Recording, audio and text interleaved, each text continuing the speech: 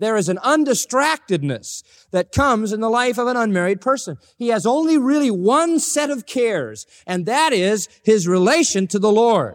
The married person has a divided set of cares, the Lord and his family. It isn't that they are bad. They're both good. They're both wonderful. They're both designed by God, but they are two things.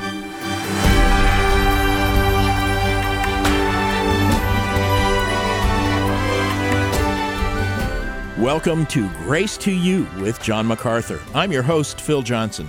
Marriage is the one institution that God established before the fall, part of his creation that he declared very good.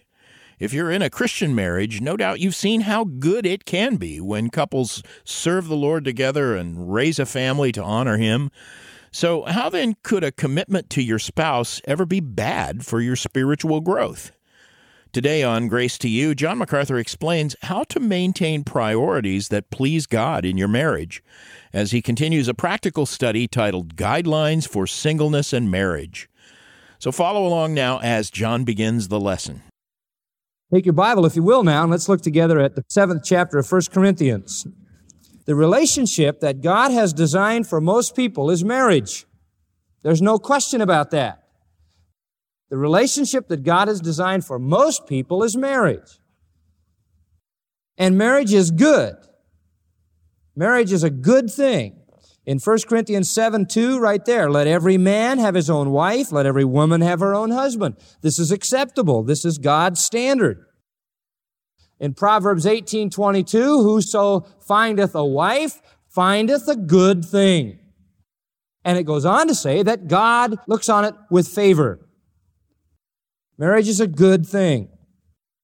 In Jeremiah 29:6, there is a command sent out to go and take wives and beget children and tell your children to take wives and beget more children. God has established as the majority standard of life relationships that people be married. In 1 Timothy 4, he even says heretics will come along in the last days who deny the Lord and they will forbid marriage. But that's considered a heresy. Marriage is acceptable to God. Hebrews 13:4, marriage is honorable and the bed is undefiled.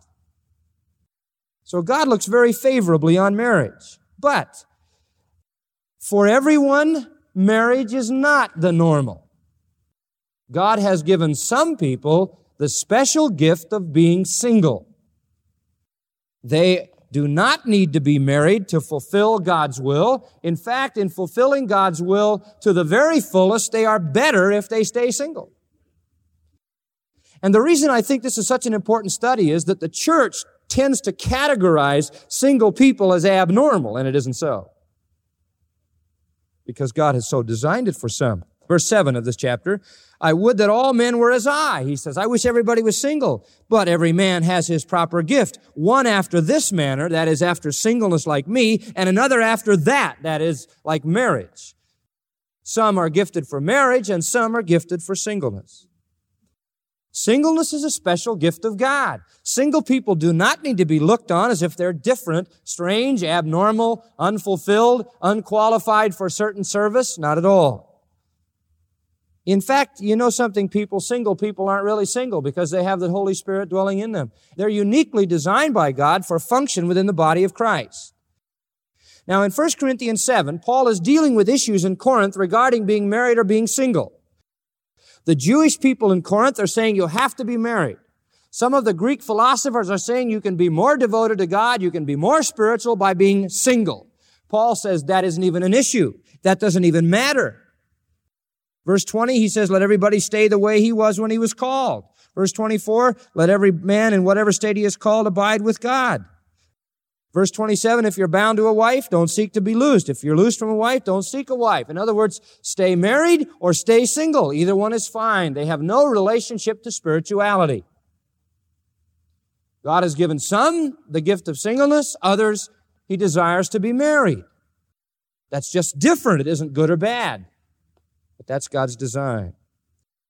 Now, he has clearly said that for some, singleness is right, but not for everybody. For some, singleness is right. He doesn't want to come down and say marriage is wonderful, marriage is everything, everybody ought to get married, because that would be to ignore the fact that God wants some people single. So after having said marriage is wonderful, fulfill your marriage, you don't have to leave your wife to be a good Christian, you don't have to do that. After saying all of that, he says, on the other hand, on the contrary, you can be single and be totally fulfilled if you have the gift. Now, I think Paul knows that people who are single and have the gift are going to be under pressure because society accepts as the standard marriage, and so single people tend to get pressured into getting married. There tends to be that push, and I think it comes beginningly from mom and dad who want to push their kids into marriage.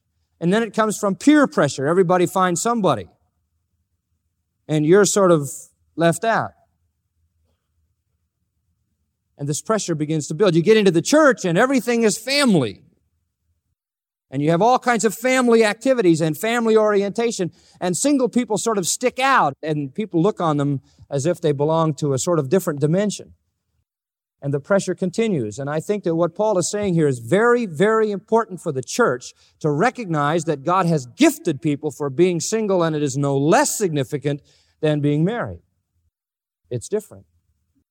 It's His plan. Now, in order to encourage people with the gift, and that's the basic premise you have to hang on to, that singleness is a gift. And if you don't have the gift, get married, because it won't do you any good to try to stay single and serve the Lord if all you're thinking about is marriage. It's better to marry than to burn, he says over there in verse 9. So it's for people who have the gift. If you have the gift of singleness, Paul says, exercise it. Now, from verse 25 to 40, he gives 5 reasons they ought to exercise it. 5 reasons to stay single if you have the gift. Now remember, people, it's only if you have the gift. I don't have the gift, and most of you don't have the gift. But if you do have the gift, here are the 5 reasons to encourage you to stay single. Reason number 1, and we're reviewing the first 3, the pressure of the system. The pressure of the system. And he says there in verse 26, it's good for the present distress. It's good to be single because of the present violence. There was a persecution coming right around the corner. Paul could see it. It was only a matter of time until it would be there. And he realized that married people were going to suffer much more under persecution. Why? Because wives would suffer the death of their husband. Husbands would suffer the death of their wife. Children would suffer the death of their parents. And that family ties would make the pain and the anguish and the anxiety and the pressure all the greater in a persecuting situation. The bitter conflict and the terrible alternative of duty to God and affection to the family would tear people apart. So in a difficult society, in a persecuting environment, it is better to be single, he says, if you have the gift, because you don't have that tremendous pressure that the world of persecution lays on you. Second point, and we covered these in detail last time, I'm only reminding you, the problems of the flesh. A second reason, if you have the gift to remain single, is the problems of the flesh. Verse 28, the middle of the verse, nevertheless, such shall have trouble in the flesh, and I would spare you. Married people, that's fine. It's all right. You don't sin if you get married, it says in 28, but you will have trouble. And the word flesh means our humanness. There will be human trouble. There will be human conflict. There will be just the plain old problems of our humanness. Marriage frequently, usually intensifies human weakness. And if you're married, you just have trouble. You have to deal with issues in your home, with your wife, with your husband, with your children. It just adds a friction to living. Marriage isn't all that friction. It isn't all bad. It's wonderful and it's blissful when it's the way God designed it, but there will be times of difficulty.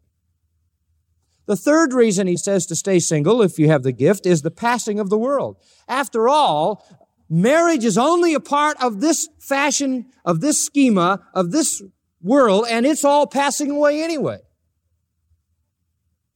He says, it remains that they that have wives should be as though they had none, they that weep as though they weep not, and they rejoice as though they rejoice not, and they that buy as though they possess not, and they that have pleasure in the world, not abusing it, for the schema of the world is in the process of passing away. In other words, those things are all part of the world's pleasures, the world's commodities, the world's emotions, and the world's relationships. And if you can be free of those things, then you're just that much less attached.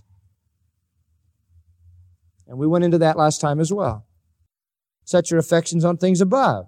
If you're single, just think, you don't have to get totally attached to the world, totally attached to the emotions that come in close relationships in marriage, to the necessities of buying things and indulging in worldly activity.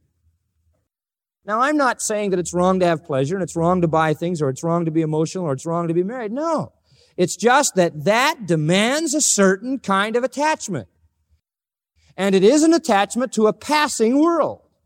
There's no marriage in heaven. That's just a passing thing. And so he simply says, if you have the gift of singleness, it just means you don't need to get so engulfed in the world as a married person does. And it doesn't mean badly engulfed. It doesn't mean in the world's evil. It just means you have to, for example, buy life insurance and spend your money on that. So if you die, somebody's going to be able to take care of your children. You have to save your money for their education. You have to have this medical insurance or money laid away for all the family's physical needs. You have to buy a bigger house, a bigger car, more of this and more of that because you have to support the larger group of people you have around you. You have to be sensitive to psychological needs, emotional needs, spiritual needs. There is a concentration there. There is an involvement there that marriage demands. That's all he's saying. If you have the gift of singleness and don't need to get into that, then you're better to stay single. All right, then. If you have the gift of singleness, he says, remain single because of the pressures of the world, the problems of the flesh, and the passing of the world. Let me give you a fourth, and we'll start with verse 32, where we left off. The fourth point supporting staying single is the preoccupation of the married. If a person stays single, he doesn't get engulfed in the preoccupation of the married. You say, well, what is the preoccupation of the married? What are they preoccupied with? The answer is each other. Look at verse 32. But I would have you without care. Now, what he means there is free from anxiety. I would have you free from anxiety. He that is unmarried cares for the things that belong to the Lord, how he may please the Lord. But he that is married cares for the things that are of the world, how he may please what? His wife. And is divided. In your Bible, at the end of verse 33, if it isn't there, write, and is divided. That's in the best manuscripts. The proper manuscripts say, how he may please his wife and is divided. Now, what is he saying here? Well, he said, I'd like you to be free from anxiety. I'd like you to be, in a sense, carefree. Lightfoot said, a man who is a hero in himself becomes a coward when he thinks of his widowed wife and his orphaned children. There are certain cares that just encumber your mind when you're married. A married man must concentrate on things concerning his wife. A single unmarried, verse 32 says, cares for the things that belong to the Lord, how he may please the Lord. Now, this is potential, people. It doesn't mean that every single person is totally devoted to Jesus. It's just that he has the potential for that total devotion. There is an undistractedness that comes in the life of an unmarried person. He has only really one set of cares, and that is his relation to the Lord. The married person has a divided set of cares, the Lord and his family. It isn't that they are bad. They're both good. They're both wonderful. They're both designed by God, but they are two things. There is the inability for single-mindedness in marriage. The married man is a divided person. I think about Luke 14, verse 20, where Jesus was calling people to follow him, and he says to this one guy, come and follow me. And the guy says, I have married a wife, and therefore I cannot come. I wonder how many times that has happened around the world in the history of the church, that there have been ministries and opportunities open, but somebody married a wife and couldn't go. You say, well, was it wrong for them to marry? No, it wasn't wrong, but maybe it would have been better if they had the gift of singleness to have stayed single, and then they wouldn't have had that problem. I'll give you an interesting footnote. This is the only spiritual gift that I know of in the Scripture that you have an option to use. Isn't that interesting? It's the only one where there is an option, where he says, if you want to get married, that's fine, verse 28, you have not sinned. But I would sure suggest to you that if you have the gift of singleness, use it. God never makes a marriage a sin. I got a letter from somebody that said their sin was in marriage. There is no such thing as sinning in getting married. That is not a sin to get married unless you were to marry an unbeliever. But in marriage, that is a good thing. They sin not. It is the only spiritual gift that I know of that you have an option to use. And I'm sure there are some people who could have, if they really were sensitive to the Lord, stayed single and really been useful, but like Luke 14:20, they married a wife. That isn't wrong. It just may be that God could have used them in a different way. He'll use them through their marriage, perhaps equally. But that option is there. All right. If you're unmarried, potentially there is the possibility of caring only for the things that belong to the Lord, how to please Him. Just that total single-minded devotion. But, verse 33, if you're married, you care for the things that are of the world, how you may please your wife, and are divided. Now, this is precisely true of the woman. Verse 34, the first part can be eliminated. There is difference also between a wife. That part is out, and is divided should be in. One of the reasons I say this, we have later manuscript evidence since the script of the King James that prove to us that the proper reading here is, as I said, please his wife and is divided. And then it picks up in verse 34 with the word and. So it would be a capital A. And a virgin and the unmarried woman cares for the things of the Lord, that she may be holy both in body and in spirit. But she that is married cares for the things of the world, how she may please her husband. And again, he's simply saying there is a dividedness here. It isn't wrong, it's just there. A single person, male or female, has that total potential of concentration and devotion to the Lord and service to Him. A married person must care for his family because God says so. At the same time, must be involved in pursuing the things of the Lord.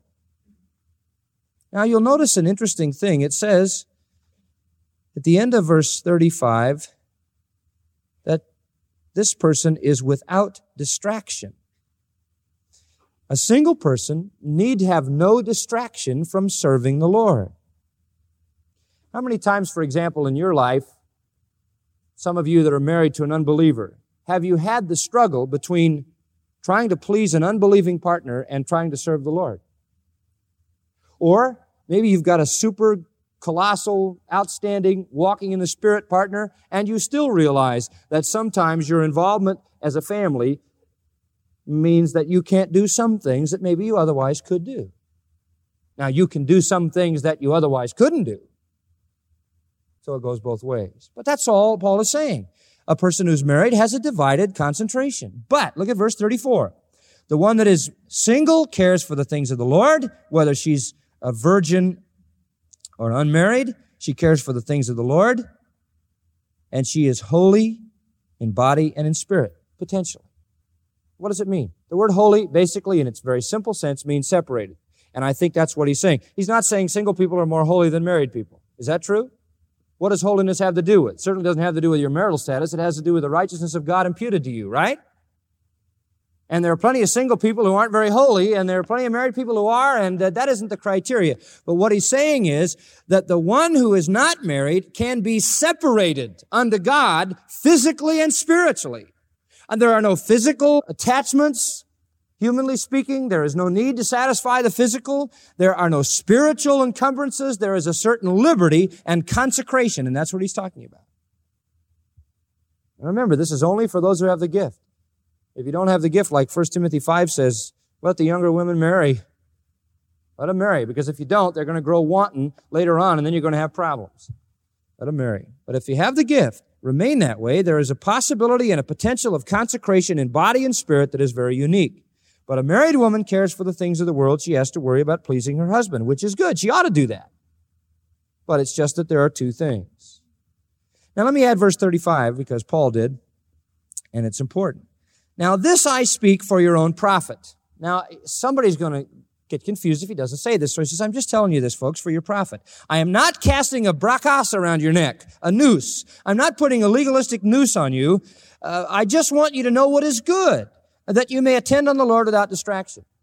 It isn't that you have to stay single. Even if you have the gift for it, it is not a command. It is not that you must do this, Or else it is that you have the option, you have the liberty, you have the freedom, and I'm only telling you for your own good. If you have the gift, you'd be better off to use it.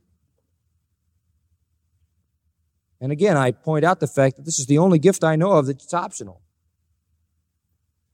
So he's saying potentially you can have an undistracted devotion to the Lord if you want to take advantage of it.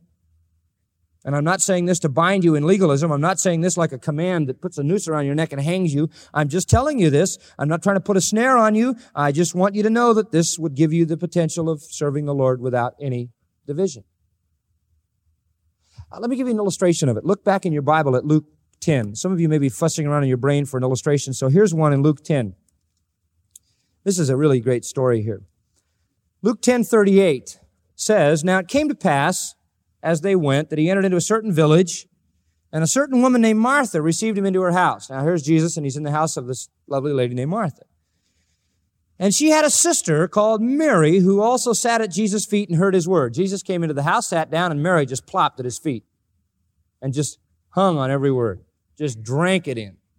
"But Martha," verse 40, "was cumbered about much serving." Martha was busy around the house getting everything ready. Is there anything wrong with preparing a meal? No, that's biblical hospitality. Is that good? That's good. Somebody comes and you feed them, that's wonderful. So she's busy doing that. She's cumbered about much serving, and she came to Jesus, and this is what she says to Christ. Most interesting. "Lord, dost thou not care that my sister hath left me to serve alone? Lord, does it matter to you that I'm setting the table by myself while she sits there? Does this bother you, Lord?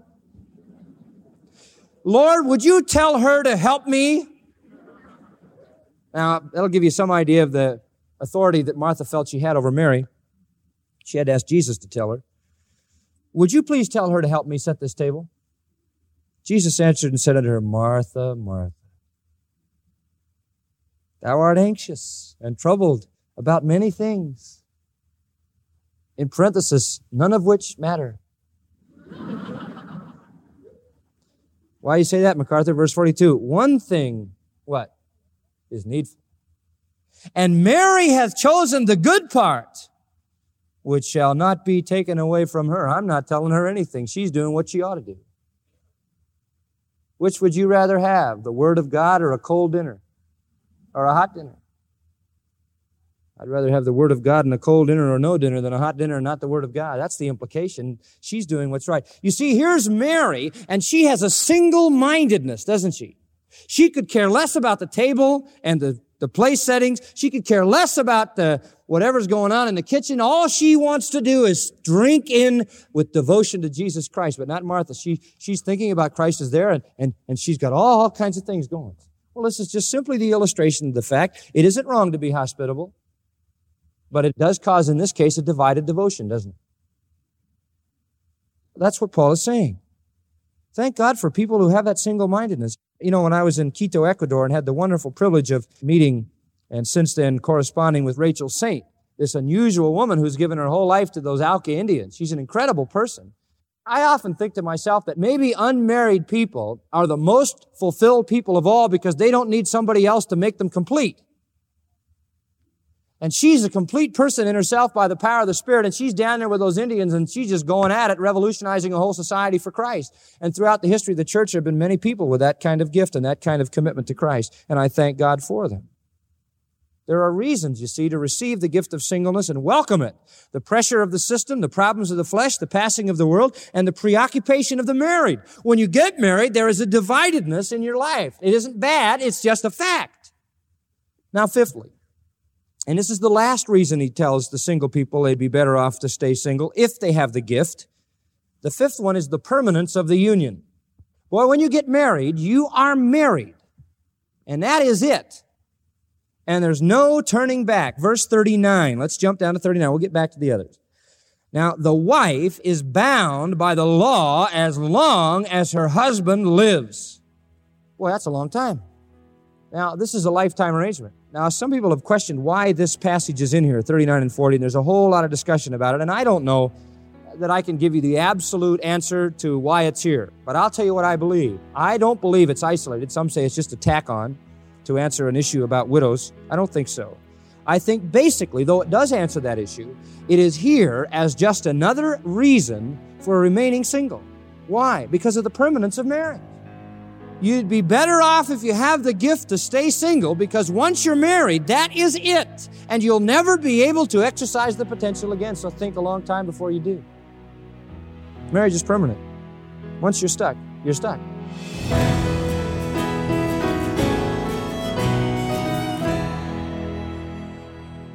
This is Grace to You with John MacArthur. He's Chancellor of the Masters University and Seminary, and I trust you found encouragement from today's lesson on guidelines for singleness and marriage.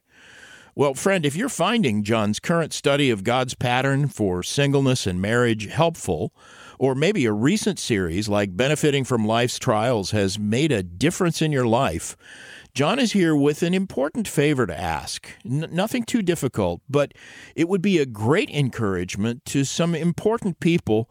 And John, I'll let you give the details. Yeah, this is really very, very important. We don't sort of break in to do this very often, but we should. What we're going to ask you to do is to contact the radio station where you receive Grace to You, whatever station that is in your community, and just encourage them. Just thank them for what they're doing. The station is providing a platform without which we wouldn't be able to have Grace to You. That's obvious. There are partners with us in every sense, and positive listener feedback to this station, if Grace to You is important to you, is critical in continuing to have that relationship with these faithful folks. So the people who operate the station need to know what you feel about Grace to You. They need to know how you benefit and if it's a part of your spiritual life and growth. When you contact the station, mention Grace to You by name. That makes a huge impact on them, much more than you would realize. So you'd be surprised the difference that even a brief phone call or email to the station will make in sustaining our ministry with them as partners. So let the folks at the station know that you love Grace to You and encourage them to keep it available to you. That's right. It really is a big help to let the staff at this station know how thankful you are for their commitment to programs like Grace to You. It's also important that we hear from you as well. If John's teaching has made a difference in your life, drop us a note today. You can email us at letters@gty.org. Once more, that's letters@gty.org. Or if you prefer regular mail, you can write to Grace to You, Box 4000, Panorama City, California, 91412. Also, be sure to visit our website often, gty.org. There you can listen to John's verse-by-verse teaching. You'll find 3,500 of his sermons available on MP3 and transcript, free of charge. You can search by topic or specific Bible verses or a book of the Bible. If you're not sure where to start, log on to Grace Stream. It is always on, continuously airing John's verse-by-verse teaching through the New Testament in sequential order, and we reset it about every 2 months. It's ideal for listening in your office, in your car, around the house. You just jump in and follow along for 15 minutes or a couple of hours or even longer. And to purchase the MacArthur Study Bible or another one of John's books, the website is the place for that. Go there today, gty.org. Now for John MacArthur, I'm Phil Johnson. Join us tomorrow when John continues his practical series on guidelines for singleness and marriage with another half hour of unleashing God's truth, one verse at a time, on Grace to You.